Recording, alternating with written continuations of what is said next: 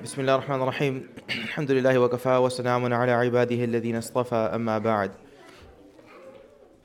Just a couple of quick housekeeping and quick announcements. There was a book that I had mentioned yesterday, the 17 Benefits of Tribulations. That book is on the sister side. If any sisters want to look through it, they're welcome to. If there are any additional questions from the sister side, please do pass them up right now from before or through the session. Again, we're only taking questions from the sisters.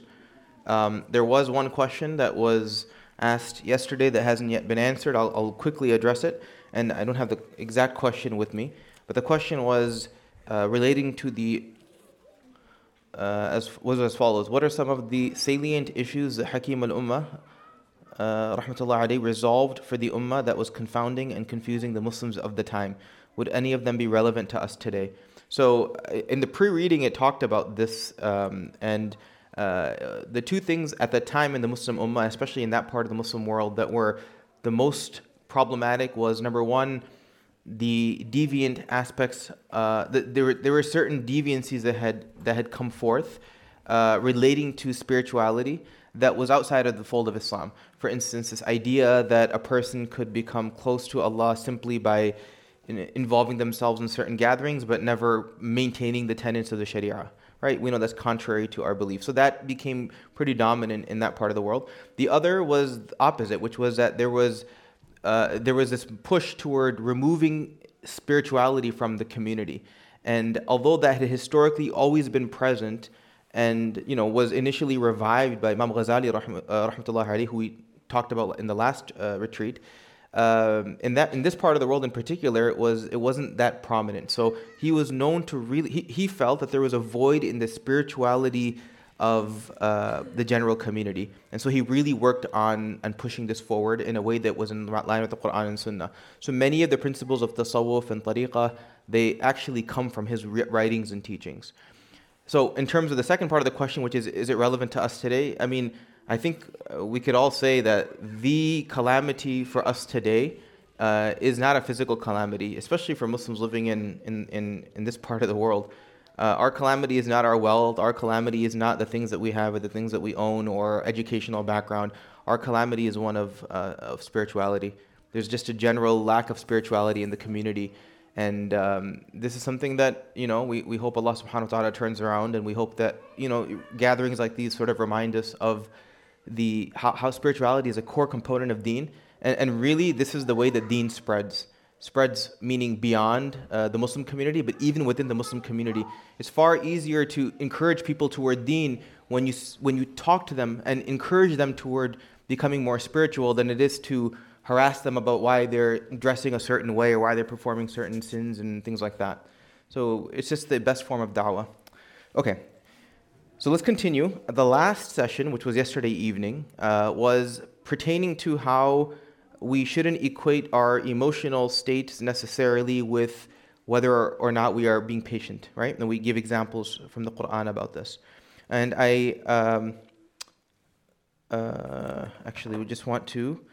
So this next section is just going to be a summary of what we talked about yesterday, although it's a different portion of the text. So I just want to kind of provide a summary of what we talked about. So it is as follows. So the section is sadness over loss is not contrary to contentment in Allah's decree. Hakim al-Ummah rahmatullah alayhi said, the reality of being content with Allah's decree is to not object to His decree. Let me say it again. The reality of being content with Allah's decree, which means rida bil qada, which means I am content with whatever the decree of Allah is. It is to not object to His decree, meaning it's to not say something like, why did Allah make this happen to me? Or Allah should not have done it in this way. That's probably a better example. Allah shouldn't have done this to me. I'm such a good person. Why did He do this to me? And why are there all these other people who don't even believe in God, who are living in the laps of luxury, earning good jobs and making a lot of money and enjoying the fruits of this life? And of all those people, and of all the people in the world, Allah had to choose me? That's called not being content with Allah's decree. So the reality of being content with Allah's decree is to not object to His decree. However, to become sad over worldly loss is part of human nature. We are not blamed or held accountable for the sadness and pain we may feel because of worldly loss. Instead, what we are held accountable for is complaining or objecting against His decree, right? So the way I respond to it internally, that's fine. It could be really any extreme. It could be sadness, it could be anxiety, it could be fear, it could be worry, it could be, really whatever you need to experience. And we welcome those experiences. We don't try to push them away. But what I don't do is I don't begin to question the decree of Allah subhanahu wa ta'ala. I accept it as His decree. So the commentary, Rida bil qada, being in Allah's decree is necessary for every believer in every situation, right? Whether it be good or bad, we accept Allah's decree. If He gave me something that is apparently good, for instance, I now have a salary in which I'm able to take care of my family, alhamdulillah, I'm content with Allah's decree. And if I'm not given a salary that's comfortable for my family, then I'm still content with Allah's decree. Hakim al-Ummah here is explaining that if a person feels sad over some loss that he has suffered, this does not go against being pleased with Allah's decree. Being pleased with Allah's decree simply means accepting it, submitting to it, and not objecting against it. The natural feeling of sadness does not go against this. So this is kind of a summary of what we talked about yesterday, although it's a different portion of the text. It's acceptable to feel a certain way. And even in the lives of other people, someone had asked yesterday about younger people, and this morning we discussed it amongst the brothers. It's also acceptable. To let the people that we're working with, our children, whoever we're responsible for, to let them realize that, look, it's totally acceptable and it's in a way healthy to feel certain emotions as a response to whatever Allah has decreed. But our focus shouldn't be on why are you feeling this way, what's wrong with you, why are you sad, you should be happy, yada. It's just to say, look, this is how Allah has written it. However you want to respond to it is up to you, right? There's room for that. But what we can't question is that why did Allah make this happen? That we shouldn't be questioning, or Allah shouldn't have made this happen. And that's what we should make sure that our children also don't do this. Okay, so let's move on to the next section, which I'm actually going to go backward in the text. Okay. Belief in predestination. Hakim al-Ummah rahmatullahi alayhi said, true faith in predestination is what removes worries. You should consider these calamities to be either a punishment for your sins or a test of faith. This is what we've already covered all along. But beware, never consider calamities to be a manifestation of Allah's displeasure. Never consider calamities to be a manifestation of Allah's displeasure. This kind of thinking is dangerous and it weakens one's relationship with Allah, eventually leading to complete disconnection from Him. Right? So this applies to ourselves in that we shouldn't be thinking that Allah hates me. We shouldn't be thinking that Allah Ta'ala wants, me to suffer. Rather, we should have a positive opinion of Allah. Even if this is a punishment or a response to something wrong that I did, it's out of His love. But if I begin to think and I have the attitude, or I instill in my children this attitude that we have a God who's continuously trying to get us back for the wrong that we've done and all the haram that we've performed and all the sins that we do, it's not helpful. And in fact, he's mentioning here, it's not that this is even just neutral. This kind of thinking is dangerous and it weakens one's relationship with Allah. Meaning, if we want to develop a close relationship with Allah, we have to have a positive opinion of Allah. And the hadith of the Prophet ﷺ, which I may have mentioned, when he says that it's hadith Qudsi, Allah subhanahu wa ta'ala says, I am as my servant thinks of me. I am in the opinion of my servant. So if I'm of the opinion that Allah Ta'ala is punishing me and He's always wanting this and this for me all the time and He's displeased with me, well then that's what the outcome is going to be. But if I'm of the opinion that whatever Allah gives me is for my own betterment and He's doing this out of true love for me, then really that's what it is. It is indeed love. So he says, so we should be very mindful of this and be careful what we teach, others as well. It's very common for us to say, look, this happened because Allah is punishing you. If you finally change your ways, maybe Allah will stop punishing you.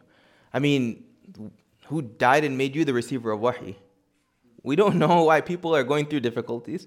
We're not here to judge. All we're here to do is maybe remind them that, look, this is from Allah. And it's just a reminder to turn back to Allah. Ultimately, that's all it is. Okay. A very important point is being made here. Calamities from Allah Ta'ala should not be thought of as a sign of Allah's displeasure with one. It's like a father who reprimands his child to correct a mistake. If the mistake is left uncorrected, the child may develop a bad habit and will harm himself in the long run. The father's reprimand is certainly not out of hatred, rather it is only out of love and concern for the child. If the child were to consider the discipline to be an act of punishment or hatred, this would be extremely detrimental for him. Rather, it is only out of love that the father disciplines his children. Similarly, the calamities we experience are often an act of mercy and love for us from Allah. This is a very relevant example, because how many times do we reprimand our children and then we tell them, look, I'm doing this because I love you. Or in our own mind, we're thinking, we know we love our children and we don't want to ever bring them any harm. If I could get it through to my child that I love you, I'm not disciplining you because I hate you. I'm disciplining you because I want what's best for you, right? We all understand this as a mother and as a father, but we have such a hard time communicating that to our children because we're just their enemies. But think about this now. Imagine our children are having a hard time understanding that. Now, we as servants of Allah Ta'ala, we have a hard time internalizing this as well, which is that Allah Ta'ala is doing things out of love for us. We often question it. We often question why He's doing what He's doing. So we should be careful in how so it's important for us to have a positive attitude about this. The Quranic ayah where we had mentioned that kind of ties this all in. Allah Ta'ala says, ما أصاب من مصيبة فبما كسبت أيديكم ويعفو عن كثير. So far, we haven't covered the second part of the verse. The first part is musibah comes down upon a person. One of the reasons is because of wrongs that they did on their own. So a difficulty comes their way, right? فَبِمَا كَسَبَتْ أَيْدِيكُمْ, what they did with their own hands. But the second part is Allah Ta'ala then says وَيَعْفُ عَنْ كَثِيرٍ, and He overlooks a lot, or He forgives a lot. Meaning that even when Allah Ta'ala is responding to a mistake that we made on our own, even if He is sending a difficulty as a response to this, it's very minuscule and very minimal in comparison to the crimes that we committed against Him. In fact, what He's done, وَيَعْفُ عَنْ كَثِيرٍ, He's saying, I'm forgiving the majority of what you should have gotten. I'm already overlooking that. Here's just a little sample or a taste, or this is something I'm doing so that I can turn you back toward me. If I was truly to give you the punishment you deserve for all of the neglect and heedlessness and the crimes that you committed against me, it would probably be much more. The calamity should be far more severe. But He says, فَبِمَا كَسَبَتْ أَيْدِيكُمْ وَيَعْفُ عَنْ كَثِيرٍ. But Allah's mercy is so dominant that He overlooks all of this. He overlooks so much of it. And sometimes as parents, we're the opposite. Sometimes our punishments are more severe than the act and the crime that was actually committed. And Allah Ta'ala is the complete opposite, right? Which is that the punishment or response is very minimal in comparison to the crime. وَيَعْفُ عَنْ كَثِيرٍ, He forgives abundantly. So the general idea here is that Allah Ta'ala, when He's doing things, He's doing things out of our own benefit, which we've established now over the course of the weekend, but also appreciate that He's forgiving far more than we actually deserve. And when it comes to, in general, working on other people, and including our children and our families, we have to remind people about how merciful Allah is. We have to remind people about this. Deen, unfortunately, many a times we ourselves maybe were raised in households where all we heard was about what was halal and what was haram, and we heard about what you can't do and what you can do, and everyone's and then children grow up and they see how all their friends basically have all the freedoms in the world and God is loving and etc., and they have no interest in Islam ultimately. But if we really highlighted this aspect, and this is not a thin air, if we really highlighted this aspect of Allah Subhanahu wa Ta'ala's love, and we instilled love within the hearts of people, this would be very powerful. Okay, so that's this section. So I'm going to just mention one other point that's an offshoot of this. And again, if the sisters have questions, please pass them up. An additional point that comes up is, and I kind of highlighted this already, but what is the sign of Allah Subhanahu wa Ta'ala, loving me? Like, what is a sign that Allah Subhanahu wa Ta'ala is keeping Himself connected to me? It's not the dunya that we get. And I mentioned this earlier. This is not a manifestation of this. In fact, the Quran mentions, وَإِذْ قَالَ إِبْرَاهِيمُ رَبِّ اجْعَلْ هَذَا بَلَدًا آمِنًا وَارْزُقْ أَهْلَهُ مِنَ الثَّمَرَاتِ مَنْ آمَنَ مِنْهُمْ بِاللَّهِ وَالْيَوْمِ الْآخِرِ قَالَ وَمَنْ كَفَرَ. For those who disbelieve, the disbelievers don't even believe in Allah, who really don't have any right at that point, according to our own thinking. فَأُمَتِّعُوهُ قَلِيلًا. Allah Ta'ala says, I'm going to let them enjoy just for a little bit. I'm going to let them enjoy for a little bit. ثُمَّ اضْطَرُّهُ إِلَىٰ عَذَابِ النَّارِ. And then eventually they'll have to enter the fire of hell anyway. I mean, that's very powerful. So it's not, we should be comfortable, we should want that Allah subhanahu wa ta'ala give us good in this world, but recognize that that's not the way that Allah subhanahu wa ta'ala rewards people in this world. So that's often a point of confusion. Okay, I'm going to transition to this next topic briefly. We have about 5 or 10 minutes. And that is, what should my response to calamity be? What should my response, let's say now I've learned all the academics, and now real world has kicked in and some difficulty has now come my way. What is my responsibility? Okay? And there's just a few simple steps, and what's beautiful about this is that the response is always going to be universal. The response will be universal. The first, okay, so let's give an example. The first will, let's say for instance, I'm playing basketball. I sprained my ankle, right? May Allah protect us from this. I sprained my ankle. And now I'm wondering, and it's not because, I was crossed over or anything. I genuinely sprained my ankle. Now what do I do? Right? Or let's give another example. You're driving in a car and someone hits you from the side, and you were on your way to, you were on your way on a vacation somewhere, and now it's come to a halt. So the first point is, we don't have to go and try to figure out what mistake is it that I made. That's not my responsibility. My responsibility is not to go and identify, it's because I did this or this happened. And most certainly, if someone else sprains their ankle, my job is not to say, hey, it's because the other day I heard you saying something to your mom. Look what happened. Right? I mean, sometimes we have this mentality, you slip and fall and someone says, that's because you did X, Y, and Z things. That's not our responsibility. Our responsibility is to see it as something from Allah. The first step is to look back into my life and see, is there something that I have not yet done tawbah for? Is there a sin that I committed in the past that I did not actually ask for Allah to forgive me from? First step. And the reason we do this is because if that burden of sin is still on our shoulders, then that can still have an effect on us, whether it's in this life or in the akhirah. So the first step is to do tawbah and actually I'll write this down. So the first step is going to be to do tawbah. The second step is to look through my current life and see, are there things in my life that I'm doing that I should potentially improve? For instance, is there a perpetual sin that I'm involved in? Is there something that I'm lacking in that's apparent to me that I need to address? Generally speaking, if I find it great, and I should find something, and I jump on that and I try to improve it. So the second thing is look through my current life and try to improve it. Then the third thing is going to be sabr. It's going to be to exhibit sabr and exhibit patience, recognizing this is the will of Allah, and by me being patient through this difficulty, then Allah Ta'ala will reward me abundantly and He will give me far more than I can have ever imagined. Right? And then the final thing is to do shukr. Shukr means to thank Allah Ta'ala for all of the other things that He's given. Okay, so these are the 4 steps that we take whenever any difficulty comes to us. There's additional things that we recite as soon as a calamity comes, which I'll go over later, but I'm just talking about thought process. So first, something happens to us that's a challenge or a calamity. We immediately should recite Inna lillahi wa inna ilayhi raji'un immediately, because recognizing that we are from Allah ultimately, and whatever Allah Ta'ala wants us to do, we're going to do it. And ultimately we will return. Now there's beauty in this statement as well, right? Why? Because when some difficulty comes, there's the first initial moment of sabr that we need to exhibit. Sometimes that the first things that come out of our mouth is a cuss word. Sometimes it's something else that's inappropriate, right? If the first thing that comes out of our mouth is Inna lillahi wa inna ilayhi raji'un, there's a hadith that actually mentions the special maqam of people that respond to calamities in that first moment of sabr with a house in paradise. So we should immediately respond. What's beautiful about this, let's say you're rear-ended in a car and something happens, my first thing should be Inna lillahi wa inna ilayhi raji'un. Right? Even before I even get out of the car.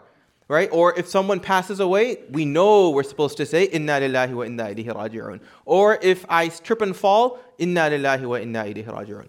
Now what's beautiful about this is because what it does is not, remember I was saying earlier, at least for the brothers I think, that actions can lead to thoughts, right? And not the opposite. So what I'm doing is by verbalizing the statement, I'm reminding myself, Inna lillahi, that look, ultimately, I am Allah's. I am Allah's property. I am in His control. I'm in His dominion. He has the right to do whatever He wants with me. Before anything, not before why did this fool behind me rear end me? Who left this big pit in the middle of the volleyball, whatever? Why is it that my basement flooded? The first response is, ultimately, I am Allah's. He could take away my life right now if He wants to. He could do whatever He wants to me. I am Allah's. It's beautiful, right? This statement. We don't own anything. Allah owns everything. وَإِنَّا إِلَيْهِ رَاجِعُونَ. The second part of the statement is even more beautiful, which is that not only am I Allah's, but ultimately I'm going to return to Him. Meaning, no matter what difficulty I experience in this world and how traumatic it may seem to me, ultimately I'm going to be returning to Allah anyway. It can only be temporary. The real calamity will be if I'm told to enter into the fire of hell. Then there's no turning back. There's no other option. That's the true calamity. So reminding me, number one, I'm Allah's. I don't have any rights to begin with. I'm a slave of Allah and I do exactly as I'm told. And I receive whatever Allah gives me. And number two, I have to return back to Allah anyway. And this world is so temporary that whatever difficulty it is short-lived, and I will experience happiness, true happiness, only in the hereafter. That's the only place where I can decide how I want things to be. Jannah is the place where I can do things on my time, in my space, without a single worry or concern. لا خوف عليهم ولا هم يحزنون. That when we're in Jannah, there's no fear, there's no sadness. I don't have to worry or have anxiety about the future, and I don't have to have huzn or sadness about the past in Jannah.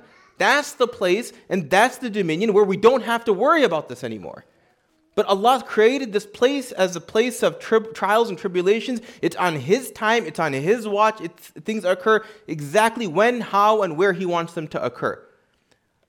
In the akhirah is when I can do whatever I want to do, and I never have to worry about losing my child or getting in an accident or losing my job or my money or my wealth or my house or anything at that point. I don't even have to worry about losing iman at that point. It's a place of complete perfection. So the first response, inna lillahi wa inna ilayhi raji'un. Then we deal with whatever we need to deal with, right? At that point, we respond. Sprained ankle, get it checked out. Car accident, get it checked out. Flood in the basement, get it checked out. Everyone has their own individual issues that they deal with. You hear some bad news, you address those things. And then the real first response after that, I guess the second response, will then be to do tawbah. Now, sometimes Allah subhanahu wa ta'ala gives us difficulties because He wants us to turn back to Him. And had He not given us a challenge or a trial, we wouldn't have turned back to Him. I mean, how amazing is that? It's His desire to have me turn my attention back toward Him, and nothing else would have worked except if some difficulty came my way. Nothing else was working.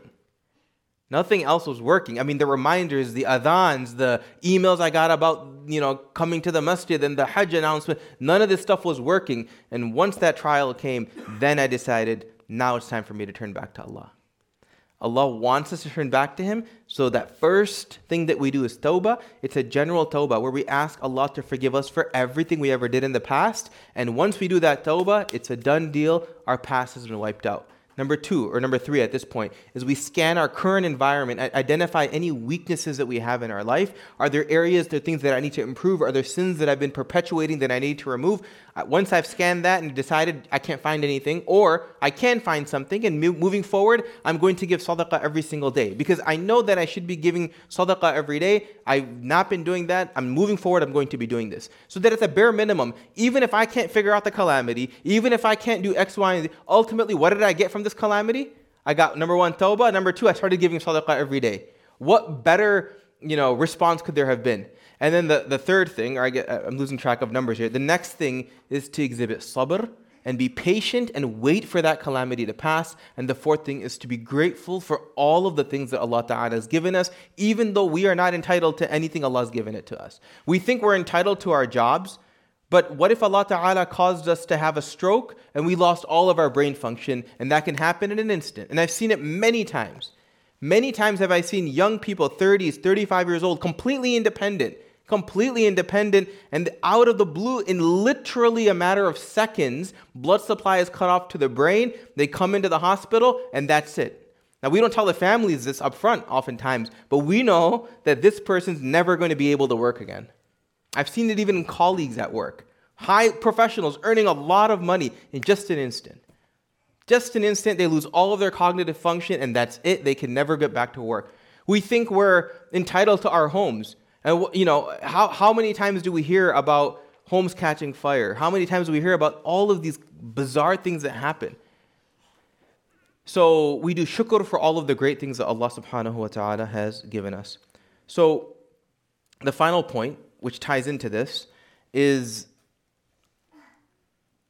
I mentioned that sometimes Allah subhanahu wa ta'ala, He wants His servant to turn back to Him. And tawbah literally means to turn back, meaning tawbah means to remove sin. The purpose of tawbah is to eliminate the burden of sin. But tawbah literally means to turn back toward Allah Ta'ala. Tubu ilallahi tawbatan nasuha. Turn back toward Allah. Meaning turn my attention to Allah, because I've turned my attention in so many directions. Now, and I've been ignoring Allah and heedless of Allah. A difficulty comes my way and Allah Ta'ala wants me to turn back to Him. Now this is a subtle point, but I'm going to mention it. And that is that one of the ways by which we know we've responded to a calamity properly is by by adding something in our life that's positive. Meaning, for instance, if a calamity strikes me, and as a result, I question Allah, and as a result, I stop praying, that means that I failed that test. But if Allah sends me a calamity, and I accept it as Allah's decree, and as a consequence of that, I start giving sadaqah every single day, that means I've passed that test. So that's almost a way to determine, have I passed this test or not? Right? It is a way to determine, did I pass this test or not? So I'm going to conclude here, inshallah. The summary of the discussion is that, number one, that sadness is over Allah's decree is acceptable and it's normal, but to verbalize or to question why Allah Ta'ala did something or should He have done something is against our aqidah, and that's highly problematic.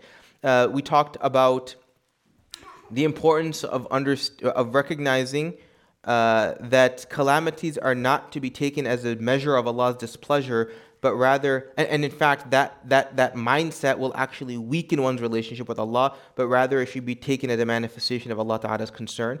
We mentioned that Allah Ta'ala forgives far more as a response to what we've done that are wrong, rather than actually give us, and the tribulation doesn't equate nearly to what we would have deserved.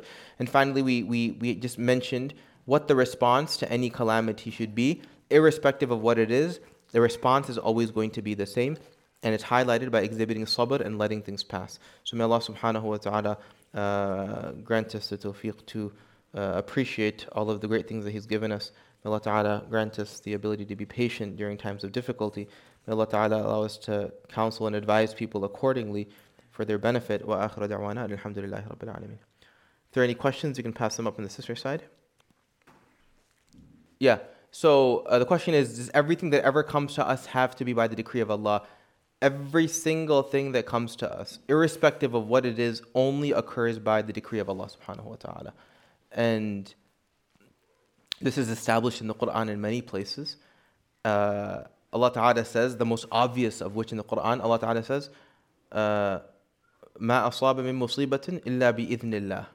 That in this case, musibah in particular, doesn't come except by the permission of Allah. This applies to every single thing. Okay, so the question is, when making dua, is it an inappropriate dua to ask to be protected from trials and tribulations? So this question, I think, kind of came up yesterday. There's a hadith of the Prophet ﷺ that where the Prophet ﷺ said the two best things to make dua for. Number one is, you guys know the hadith. Number one is to ask for or to make dua for. Number two is afiyah. Number one is iman. Number one is iman. Number two is afiyah. The two best things to make dua for. This is the hadith of the Prophet ﷺ.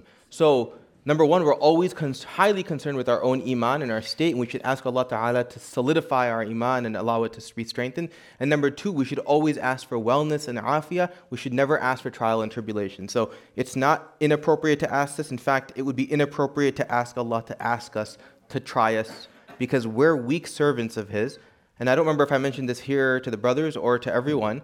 The reason we don't ask for trials and tribulations is because we don't know if we can necessarily handle them. There's a possibility that if Allah sends a difficulty my way and I don't respond appropriately, then I will go down the path toward kufr, I will go down the path toward major sin. And that would be a failure of a trial. So we don't want to ask for that. If Allah gives it, we'll obviously receive it because that's His plan, and we'll welcome it and we'll respond accordingly. But we don't ask for it. By asking for it, we're almost testing Allah. Try me, see what you have. Let's see how I handle this. That's not the attitude of the believer. The attitude of the believer is, oh Allah, just give me the corner of Jannah. I'll take whatever it takes. I can't pass anything. I'm a weak servant of yours. I don't remember you properly. I don't worship you properly.